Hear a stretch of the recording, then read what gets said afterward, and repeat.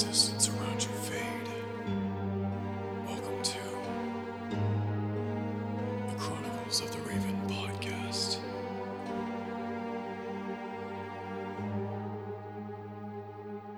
Hello, everybody, and welcome to the Chronicles of the Raven podcast.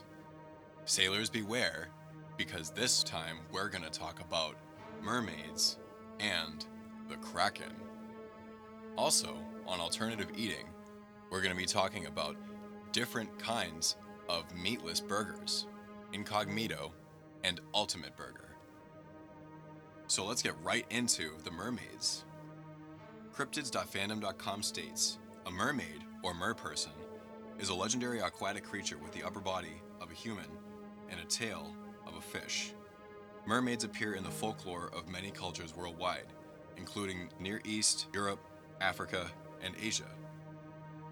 Stories of mermaids originated as early as humans began sailing around 3200 BCE, but many have much earlier roots. Mermaids have been the subject of numerous sightings and hoaxes, such as the Fiji mermaid. Columbus was sailing off the coast of Hispaniola in 1493. Columbus reported seeing 3 female forms which rose high out of the water, but were not as beautiful as they are represented.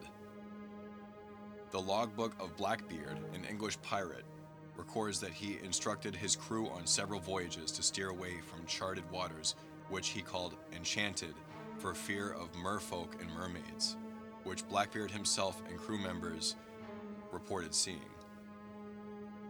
These sightings were often recounted and shared by sailors and pirates who believed that mermaids brought bad luck and would bewitch them into giving up their gold and dragging them to the bottom of the sea. 2 sightings were reported in Canada near Vancouver and Victoria, one from sometime between 1870 and 1890, and the other from 1967. In August 2009, after dozens of people reported seeing a mermaid leaping out of the water and doing aerial tricks, the Israeli coastal town of Kiryat Yam offered a $1 million reward for proof of its existence. You would have to get evidence that is 200% real proof. The aquatic ape hypothesis, often referred to as the aquatic ape theory, is a proposal that the evolutionary ancestors of modern humans spent a period of time adapting to semi-aquatic existence. The hypothesis was first proposed by German pathologist Max Westenhofer in 1942, and then independently by English marine biologist Alistair Hardy in 1960. However, the arguments of both men failed to achieve significant popular notice. After Hardy, the theory's most prominent proponent was former television documentary writer Elaine Morgan, who wrote a series of books on the topic, and she achieved a larger awareness of the theory after her work appeared in 1972. Hairlessness. Morgan claimed that the relatively hairless skin of humans was due to comparable adaptations in aquatic mammals and land-dwelling mammals that have aquatic ancestors, as well as those that currently spend much of their time in wet conditions, and what body hair humans do have follows the flow of water over the body. Descended larynx. The human larynx is situated in the throat rather than the nasal cavity, a feature that is shared by some aquatic mammals who use it to close off the trachea while diving. It also facilitates taking large breaths of air upon surfacing. Brain complexity and chemicals required. The size and complexity of the brain of humans compared to its physical size and other factors is considered the highest in the animal kingdom, followed by whales, in particular dolphins, other great apes, and certain species of squid. Babies can swim before walking. It is pointed out that vernix caseosa, a cheesy varnish coating the skin of newborn babies, apart from humans, so far has only been observed on the pups of few aquatic mammals, such as harbor seals. It is pointed out that human infants cannot walk upright until as much as 1 year of age, completely unknown among simian offspring. Protruding nose and bathing. The protruding human nose, which sticks outward unlike most apes, is adapted to keep splashes out of the nasal cavities, seen in the semi-aquatic proboscis monkey or semi-aquatic tapirs as possible convergences. and we'll be right back with alternative eating right after this.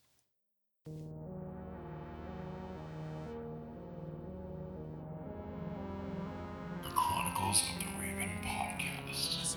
Coffee Talk with the Kraken.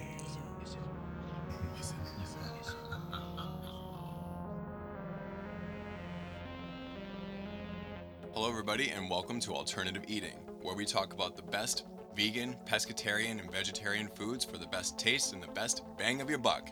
Now, this time we're going to be talking about incognito burgers and ultimate burgers.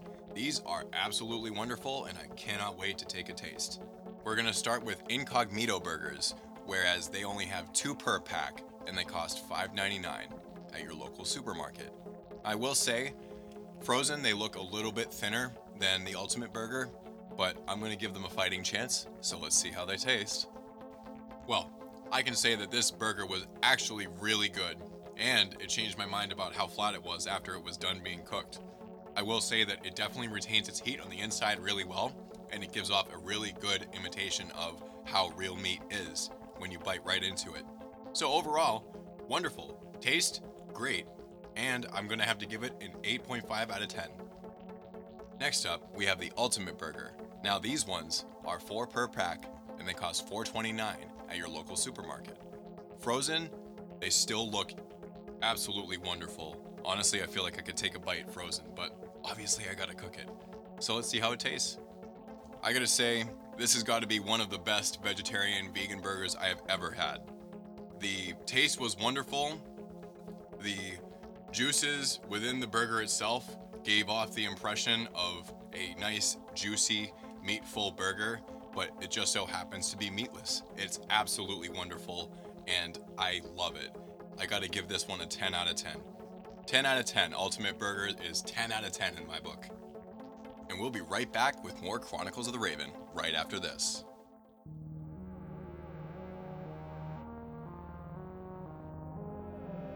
The Chronicles of the Raven. Defining the dreaded and exploring the enigmatic.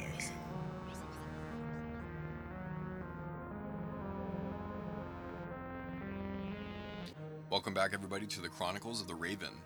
Now, we're going to be talking a little bit about the legendary Kraken.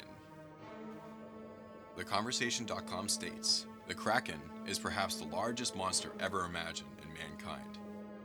In Nordic folklore, it was said to haunt the seas from Norway through Iceland all the way to Greenland. The Kraken had a knack for harassing ships, and many pseudoscience reports it would attack vessels with its strong arms.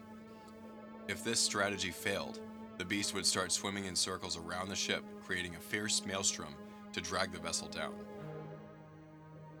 Of course, to be worth its salt, a monster needs to have a taste for human flesh. Legends say that the Kraken would devour a ship's entire crew all at once. But despite its fearsome reputation, the monster could also bring benefits. Its swarm accompanied by huge schools of fish that cascaded down its back when emerged from the water.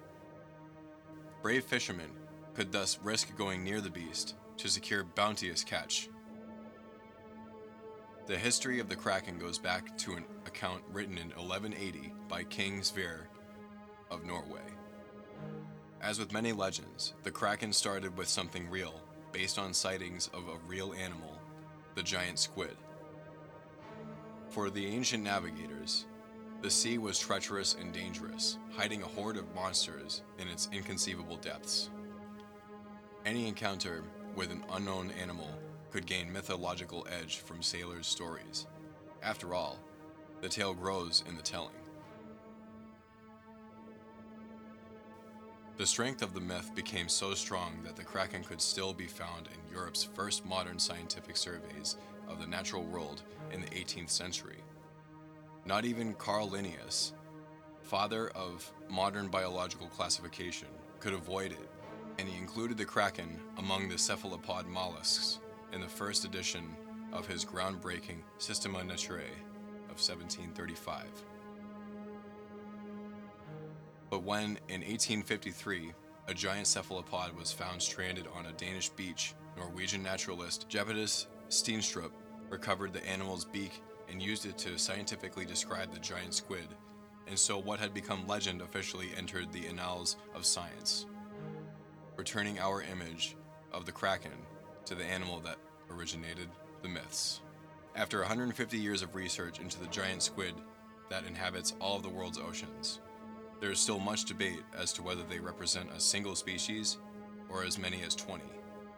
The largest recorded reaches 18 meters in length, including the very long pair of tentacles, but the vast majority of specimens are much smaller.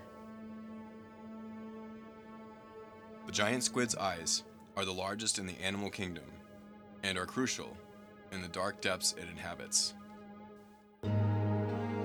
Thank you for listening. And don't forget to come back to the next Chronicles of the Raven podcast.